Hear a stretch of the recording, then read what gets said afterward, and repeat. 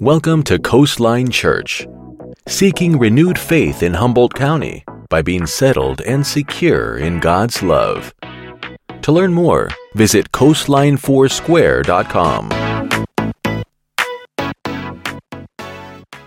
So the last name I have now is Darnell. My background is Scanlon.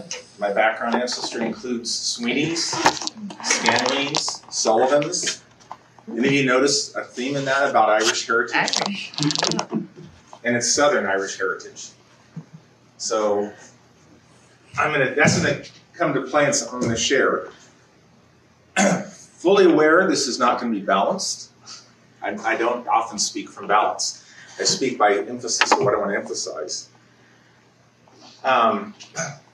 Maybe next time I speak, I'll talk about something in Psalms. I originally prepared something out of Psalms for this week, but Friday, I really felt like God wanted to switch to John 4.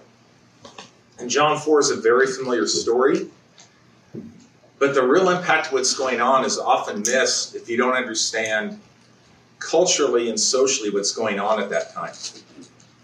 And that's something I'm going to bring about now. So I'm going to talk first about the Ireland famines, specifically the famines in the 19th century. There actually were multiple famines in Ireland. And I'm going to talk about the Orange Day Parade riots. So what does that got to do with John 4? Well, it'll get there. So in the 1870s, there were Orange Day parades, 1870 and 1871. It would be by what's known as the Orange Irish or the Loyalist Irish. It was actually really British Irish. Some of you know today, Ireland, the northeast part of Ireland, the 6 counties, they are actually a British colony, or they're actually a British, well actually now they're a British state, but the whole history involves 800 years from, at least from the Irish point of view, 800 years of oppression. And what happened in the 1800s, the 1840s, the Great Famine, is there was a potato blight. And the reason that was an issue is because in Ireland, farm workers were only allowed to eat potatoes.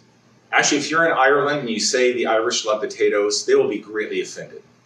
They would say the Irish don't love potatoes, that's all we were allowed to eat. Because what they'd had was the farm workers are working on the fields and they're growing grains and they're seeing their grains used to feed cattle. And all the grains and all the meat, they're going to Britain. They're either going to the Loyalists who control everything, or they're going actually literally being shipped to Britain. So what they were left with were the potatoes. And then the potato blight hit. And you don't even know the geography and the whole the climate change happened where there was excess moisture. Anyway, lack of potatoes. And the answer from the Brits for this potato famine was not, oh, well, rather than ship all your grains to Britain, rather than ship all the meat or even use that grain to feed meat to ship to Britain, we'll let the people have it. No, they thought they were generous to say, what we'll let you do is we'll allow you to actually import some grain from the U.S. So you can import some corn. So they got to have some cornmeal, which actually doesn't have the same nutritional value of potatoes. And basically the bottom line is 1 million people starved to death. In the western and the southern extreme counties, as many in some counties, as much as half the population died of starvation or malnutrition diseases. So this is pretty heavy because as a person in Ireland, you're seeing the grain and pasture on their land, which could be used to feed your family. No, it's being fed to animals so it can go to the British and the Loyalists. And it's because of that great famine that so many people left Ireland. So Ireland's population went from 1841, they figured there was like maybe 8 to 8.5 million people in Ireland. 50 years later, there's only like 4.8 million. That's how badly it changed the country. Well, the rest of the population of Europe's exploding. Ireland's gets cut down by like 3/8. The people in New York City that are of Irish descent, most of them are what they call the Green Irish, the Irish from the South. The only reason they're in New York is they had to flee family and friends because of what's happening back in the homeland. And the money they're raising, they're working jobs. This is also during what they call NINA, which means no Irish need apply. So it was hard to get work. They were already feeling oppressed from where they were. So they're only in there away from their family and friends, away from their homeland, because they can't survive. And then in the midst of all that, they had parades celebrating Orange Day. It refers to William of Orange, 17th century. William of Orange, the Protestant king, has victory over James II, the Catholic king. And to the secular world, it was like, see, look, Christians can't get along. It's these Catholic Protestants fighting each other over religion. I'm hoping you're getting by this. It's not really about religion, okay? The reason why a lot of Irish stayed Catholic was because the Brits were Protestant. I mean, it's more cultural. And when they had their Orange Day parades, the Orange Irish that lived in New York City would purposely go through the Irish Catholic part of town because they're thumbing at their noses about how William of Orange was our big hero. And I think we all recognize, depending on which side you are, what one group celebrates as a hero and another group sees as a villain. So when they're celebrating Orange Day Parade and people are saying, oh, they're just celebrating the Protestants over the Catholics, the secular newspapers at the time thought, see how dumb the Irish are, they're losing their minds, they're fighting over religious ideas. But it wasn't religious. It's because when this celebration happens, you're saying, you're celebrating the very thing that led me to fleeing my country. I saw relatives starve to death as the grains we were growing were shipped to Britain, and you're celebrating that.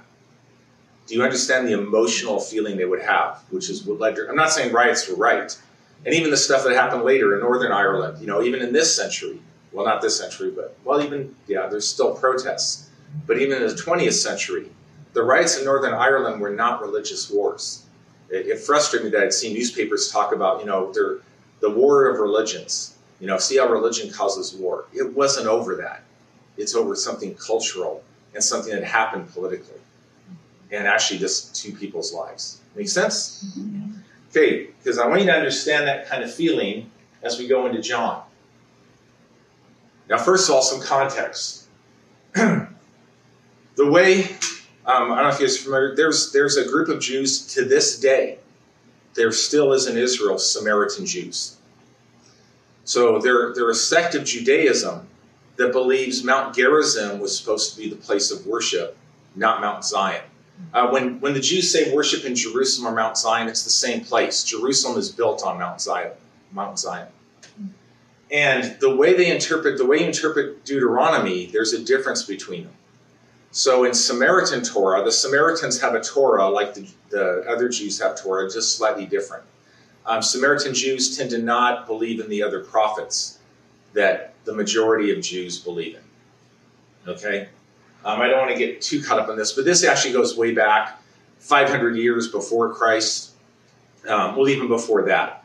Remember, the northern tribes were taken away in 722 BC, and it wasn't until the 6th century BC, it wasn't until 580 that you see the tribes of Judah and Benjamin and Levi taken away. And just to be a little clear, because I said once that only Judah and Benjamin and Levi kept their tribal identity. It doesn't mean there aren't any people who are Jews from the other tribes. I'm just saying as a whole. Because even during that time, when the Assyrians invaded northern Israel, some of the Jews did flee to Judah. And so there are people that have other tribal identities around today. And also in the diaspora, there are some. Okay, I went longer than I meant. I guess I want you to get is the bottom line of this is there were lots of reasons why the Jews and the Samaritans saw each other as different. But especially it was the Jews saw the Samaritans as inferior. They claimed they were all mixed breed, that they weren't pure Jew enough because when the Assyrians moved in, some Jews were left, but Assyria also moved in other tribes, other people. And then their claim was you're all mixed up in there.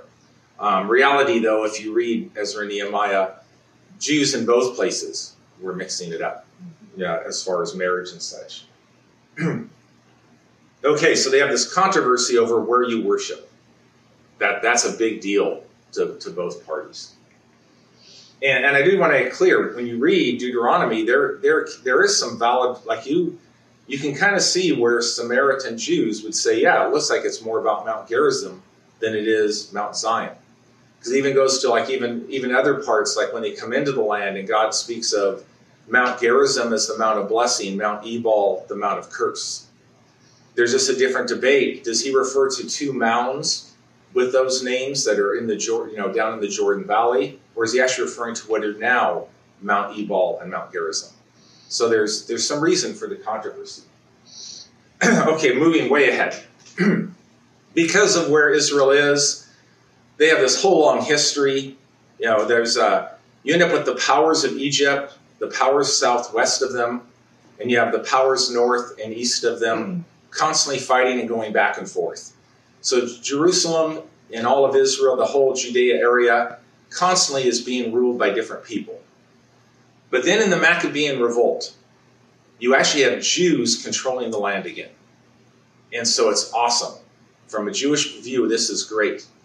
And part of this, so after the Maccabean revolt, there was John, I guess it's pronounced Hyrcanus, but he was really known as John the Great High Priest. The Jews celebrate him as John the Great High Priest.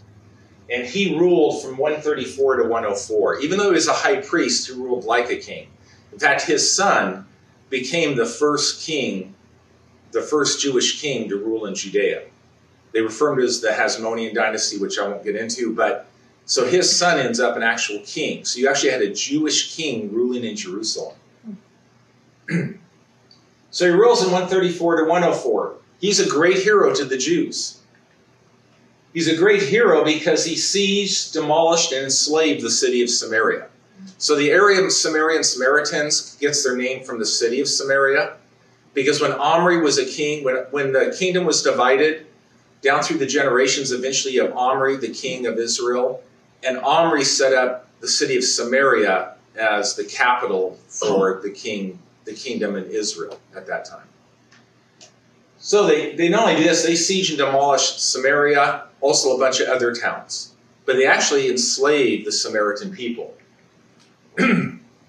He destroys the temple at Mount Gerizim. So at around 500 BC, the Samaritans had built their own temple. There was a temple now, by this time, you have the temple that was built in Jerusalem, but they built their own temple in Gerizim, which greatly offended the Jews who don't think like the Samaritan Jews. So when he destroys the temple, it became a Jewish holiday. So just like the Orange Day Parade, they would have this holiday every year to celebrate how awesome when the great high priest got rid of that evil temple and subjugated all the Samaritans. Okay, this is recent history to them. Okay, when my sisters went to Ireland, they went to some villages where, kind of where we think our family's from. And in the pubs, because the pubs are a great social place, they were celebrating. Ireland is very pro-American because they see that America really bailed them out when the Brits were treating them badly. And they would fight over who gets to claim them. No, you're from our village. No, you were a Sullivan, you're from our village. And as they're talking and celebrating, say, yeah, but we don't talk about this certain family because their family took the soup. And that has to do with if you profess loyalty, you would get soup. And so those that would profess loyalty got the soup because they became loyalists to the Brits and the Protestants. And it's funny because one of them even said, it was hundreds of years ago, but we hold it against them to this day. Is that they still held a grudge. Well, this whole thing with John Hyrcanus, the great high priest, the Jews held power until 63 AD, just 63 years before Christ is born. And so that subjugation is fresh in their mind culturally. And in fact, they subjugated the Samaritans while at the same time they were making allies with Gentile powers. So they were on one hand saying, well, we're Jews and you're not pure enough Jews so we can subjugate you. But at the same time, they're making allies with different Gentile powers that existed, including the Roman Empire. So up until 63 BC, they formally ruled Samaria. Even after that, they are culturally still celebrating things like the destruction of the temple. They are still celebrating their victory over them. And Samaria really the Samaritans have not recovered from that devastation, even into the time of Jesus. Clear enough? Because I want you to get the emotional context of this for Samaritans. All right, so this is now in John 4. I'm starting with verse 5. So he came to a town in Samaria called Sychar, near the plot of ground Jacob had given to his son Joseph. Jacob's well was there, and Jesus, tired as he was from the journey, sat down by the well. It was about noon. When a Samaritan woman came to draw water, Jesus said to her, "Will you give me a drink?" His disciples had gone into town to buy food. So Jesus is alone there. First of all, it's weird just for a man to talk to a woman in both cultures. But she's a Samaritan woman. The Samaritan woman said to him, "You are a Jew and I am a Samaritan woman. How can you ask me for a drink?" Because remember, Jesus is a Jew. You are the ones who have devastated us. Life is really rough on us. We're still recovering from devastation. How can you, a Jew who's done all this to us, ask me for a drink? So it says Jews do not associate with Samaritans. That is a huge understatement. That's just not even touching the degree of hurt that's here. Jesus answered her, "If you knew the gift of God and who it is that asked you for a drink, you would have asked him and he would have given you living water." "Sir," the woman said, "you have nothing to draw with and the well is deep. Where can you get this living water? Are you greater than our father Jacob?" Okay, again, the Samaritans identify with themselves as Jew. They are children of Jacob. They are children of Israel. It's also interesting how Jesus uses literal when it's figurative, even when people don't get it. And as much as we like to talk about Jesus, the great communicator, he does this all the time. I mean, all through John. When he's talking to the Pharisees, it's like, and the Pharisees were perplexed. I'm going, yeah, so would I would have been. He doesn't make it easy on us. Okay, are you greater than our father Jacob, who gave us the well, drank from it himself as did his sons and livestock? Jesus answered, "Everyone who drinks this water will be thirsty again, but whoever drinks the water I give them will never thirst. Indeed, the water I give them will become in them a spring of water welling up to eternal life." This is profound, and it's definitely over her head. Okay? Because I want it clear, Jesus is talking over her head just like with everyone else. Jesus often speaks us things. I mean, I'm pretty sure you've experienced it too, where, God, I read this verse, or I got an impression of you, I'm excited about it. I know you're speaking to me. I have no clue what you really mean, but I'm sure glad you're talking. And I know it's going to take a long while for me to get what this is about. The one said to him, "Give me this water so that I won't get thirsty and have to keep coming here to draw water." She's still thinking physical. He told her, "Go and call your husband and come back." "I have no husband," she replied. Jesus said to her, "You're right when you say you have no husband. The fact is you've had 5 husbands. And the man you now have is not your husband. What you said is quite true." "Sir," said the woman, "I can see that you are a prophet." This is really powerful. I mean, it is, yes, great word of knowledge, great. It's just powerful, prophetic. Among the Jews in front of the Pharisees, did Jesus not do the prophetic? Did he not do amazing signs and wonders? And yet they didn't come to this conclusion, "I can see you are a prophet." They refused to believe he was a prophet. I find this amazing because with all the hurt, with all the pain, Jesus is able to pierce through that. And this woman is able to come to a conclusion that Jesus' own people aren't coming to. This is a powerful testimony of God's love penetrating hurt.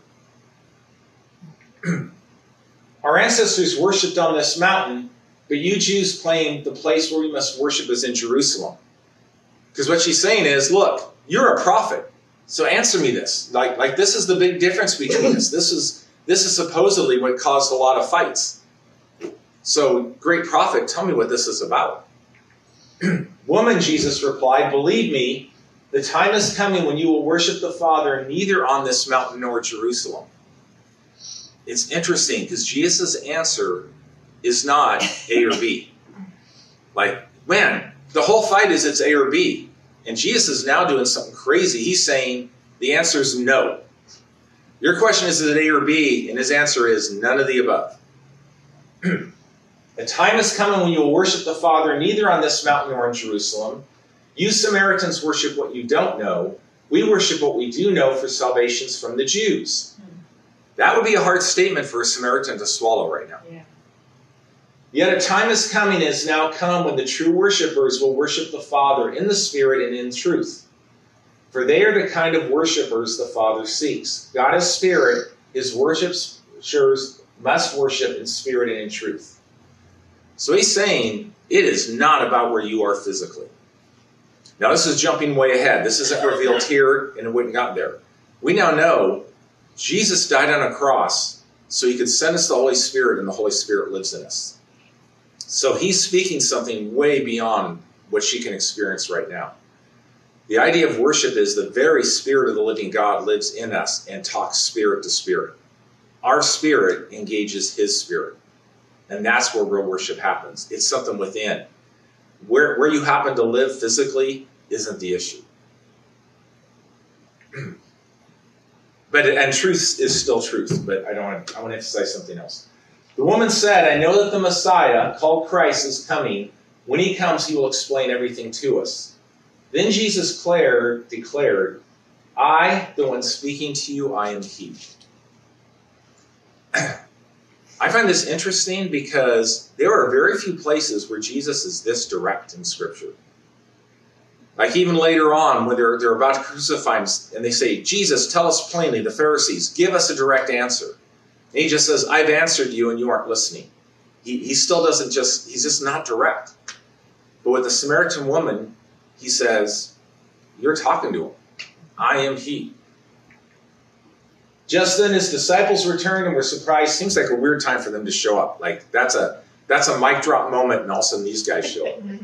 Just then his disciples returned, were surprised to find him talking with a woman, but no one asked, what do you want, or why you're talking to her. There's a number of times the disciples don't know what he's doing, but at least they're smart enough, like, let's not go there. Then leaving her water jug, the woman went back to her town, said to the people, come see a man who told me everything I did. Could this be the Messiah? They came out of the town and made their way toward him. This is a woman. A lot of commentators say the fact she had to go during the heat of day shows she was probably not only a woman, but an ostracized woman. That's why she had to go to the well alone. Mm-hmm. And yet her testimony is enough to where they will go check it out. And they will go see a Jew, even though they're Samaritans and have been oppressed by the Jews. Meanwhile, his disciples urged him, Rabbi, eat something. He said to them, I have food to eat that you know nothing about. Then the disciples said to each other, could someone have brought him food? Again, natural reaction is we go natural. Not just the Samaritan, it's just the normal reaction. My food, said Jesus, is to do the will of him who sent me and to finish his work. Don't you have a saying, it is still 4 months until harvest? I tell you, open your eyes and look at the fields. They are ripe for harvest. That's an amazing statement because he's referring to the woman he just spoke to and to what's going to happen a few verses later. In the mind of the disciples right now, they are still not convinced Samaritans get to be saved. Okay, these are the same disciples that in another story, they were going through Samaria and the particular town they were near didn't receive Jesus. And they thought, I'm going to earn brownie points. Jesus is going to be impressed. Jesus, I've got something that's going to impress Jesus. Jesus, I got this idea you're going to love. Let's call down fire and kill everyone and burn it to the ground. And they think that's a good thing. Let's burn these Samaritans to the ground. And Jesus has to say, you guys have no clue. Okay? The harvest is ripe. And the harvest is ripe with people that we may not think are ready for the gospel. The harvest is ripe with people that have such deep hurts and such deep problems, we would think that's a barrier to stop them. Because that's the point I'm getting across, which I already blew it because I was going to ask you guys the question, and I gave one of the answers, but that's all right. But it hit me because I've run into people, and we see it in our culture, people with cultural hurts, people with family hurts, people with deep hurts. And when I read this, I see God penetrates family hurts. He penetrates spiritual hurts. Praise God. So I'm jumping a few verses. There's some important verses there, but that's not what I want to talk about right now. It's all about reaping and sowing. Many of the Samaritans from that town believed in him because of the woman's testimony. He told me everything I did. So when the Samaritans came to him, they urged him to stay with them, and he stayed 2 days. See, this is amazing. Because again, this is a town that has been reduced to rubble that is not recovered yet. Okay? Because it's only been it got reduced to rubble, and it was dominated, and the lordship over them just ended 90 years earlier. They're still recovering from that. And yet, they're asking this Jewish prophet, stay with us. Because of his words, many more became believers. They said to them, we no longer believe just because of what you said. Now we've heard for ourselves, and we know that this man really is the Savior of the world.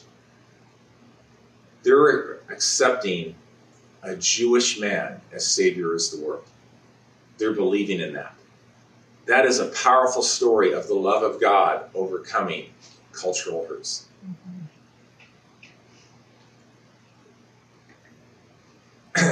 Okay, so this is, I already took one of them, but there's other ones. I just want us to stop and think. Think about this story. Think about the aspects of it. I mean, he's saying the fields are ripe. Jesus speaks obscure, and yet these people come to him. I mean, what are the takeaways from this story?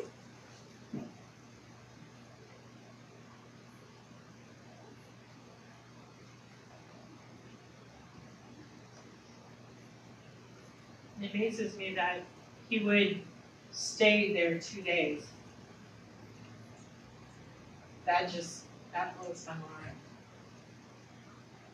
That's good. Yeah, he'd stay there 2 days, and it sounds like he wasn't planning it. Yeah. And it's also hostile territory, Yeah. Or formerly. Yeah, but even hostile. Even his disciples would not be thrilled about this. I mean, there were times the disciples were even like, let's go the long way. Let's cross the Jordan and go around. And they're walking. I'd rather walk the long way than go near Samaritans. Anything else? She was like the first evangelist, right? That's powerful. And but so many believe after she's the one that led them. Like they basically couldn't say exactly that they didn't just believe what she said, now they know. Yeah.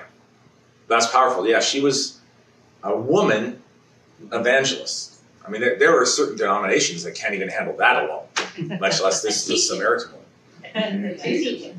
What's that? A tainted. Yeah, a tainted woman. Yeah. Now that is powerful. And it's powerful because she told them and got them interested in experiencing Jesus for themselves. And then they said, now we're not believing just because of what you said, we've seen him for myself. So a lot of times we forget, our stories don't have to be all that impressive. They just have to be enough to make people want to find out about Jesus. Anything else? The other thing is to remember every time you hear something like this, it's about differences in cultural, race, or something like that. And we are all the same. It doesn't matter if you're a Samaritan or a Greek or we're all children of God. We just can't see past our self-created barriers. Yeah. Yeah, I think that's a huge point. Yeah, because I mean we have culture barriers that our news talks about every day. And Jesus gets to a heart of something with it. I mean, I even find it interesting, Jesus did not get into the debate on whether it's Gerizim or Jerusalem. And then he talks heart to heart. You've had 5 husbands. I mean, that's a world of hurt she's been going through. So now he's talking personal, like he is touching her at heart level, not at head level. And I think that's powerful because the world tries to solve things at a financial, political, head, physical level. Jesus takes a different tact.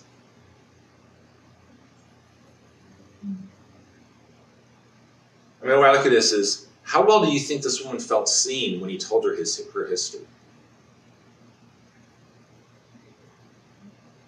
Because in Jewish culture, they would not notice Samaritans. And reality is, Jewish culture, and back for pretty much most of Rome, most of the empire of the world, A woman without wealth or prestige would be overlooked, not even seen. I mean, that's, even to engage with them would have been unlikely. I mean, you read in history books about women of power, but they're women of wealth and power. It wasn't the way life was for 99% of the women in the culture. And Jesus not only starts this conversation, he gets involved with her and really talks heart level.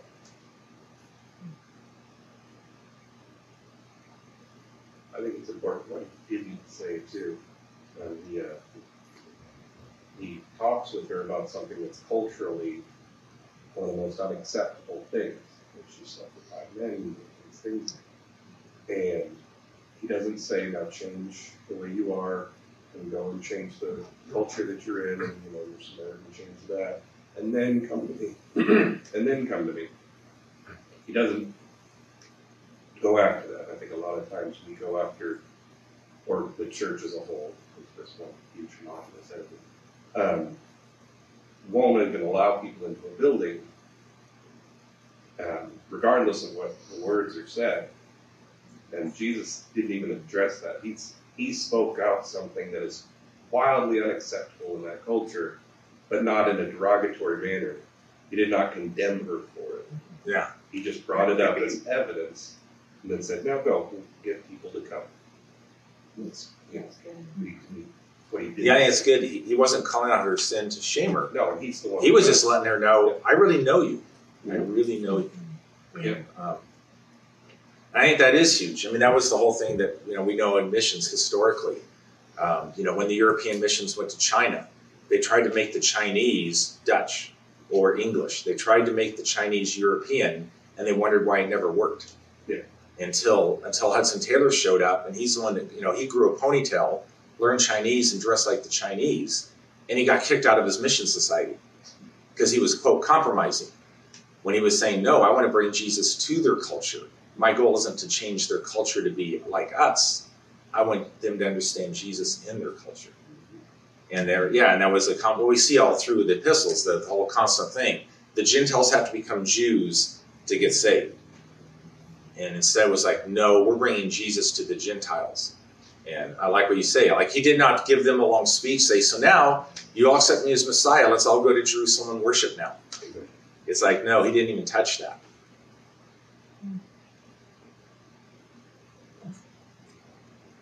Anything else? Yeah.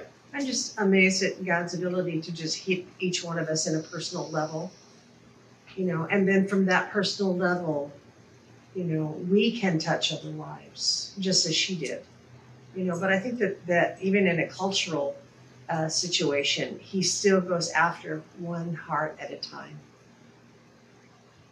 That's beautiful. Yeah, it's hard because even like some of you know I go to different countries, specifically one, and because of its high population and because of where it is culturally, there's some beauty the way they value a community, but at the same time they don't value individuals in some ways. It's like because I noticed this from one of the local families that I've spent a lot of time with said, yeah, there were 2 deaths due to a train accident. And they said, what's sad is, it's like, the issue was get the bodies out of the way and keep the trains going. And they said, like, it's not even news. It's like the death of an individual doesn't even impact people. And it just grieves them because it's like life seemed too cheap. Yeah. I also take encouragement from this, and I'll close with this one. Because sometimes we see hurts, and we see all the division, all the things going on, and it can get discouraging. It's like, we can't get people to listen to each other. People argue and they shout, and no one's listening to each other. People and even in my own family, it's like, you don't even seem interested in hearing the other side. And it's like, well, I already know what they think. I know, but it helps them the way, it sounds weird, but the old book years ago about influencing people. I read a summary of it, I haven't read the book, but it basically got down to, if you want to influence people, be a listener. Because until people feel heard and connected with, they don't want any influence from you. It's like hearing people out and valuing it, and I felt overwhelmed. And reading this and being reminded the story just tells me there's hope. I mean, there's quite a number of them become believers in 2 days, in spite of all the cultural stuff that would tell us they're unreachable. They were reachable. And it just encourages me, just as we're involved with people, as we listen to how the Holy Spirit, as we listen to the Holy Spirit invite us to participate with what he's doing, it should free us from the idea of ever thinking there's anybody that could not be impacted right now. You know, that they couldn't have their heart touched right now. There's nobody outside the reach. Doesn't matter how many family hurts, how many cultural hurts, there's all this noise and stuff. But I believe the Spirit can lead us to see that the white with harvest is anyone, whether or not we normally would think they're ready or not. God can give us words of connection. Because what I see there is Jesus had divine given words of connection. Yeah. And I think it's really important, like Jerry said, he wasn't given that word to judge her. He was giving that word to connect with her. Yeah. Thank you for joining us today at Coastline Church. To find out more information, please visit coastlinefoursquare.com.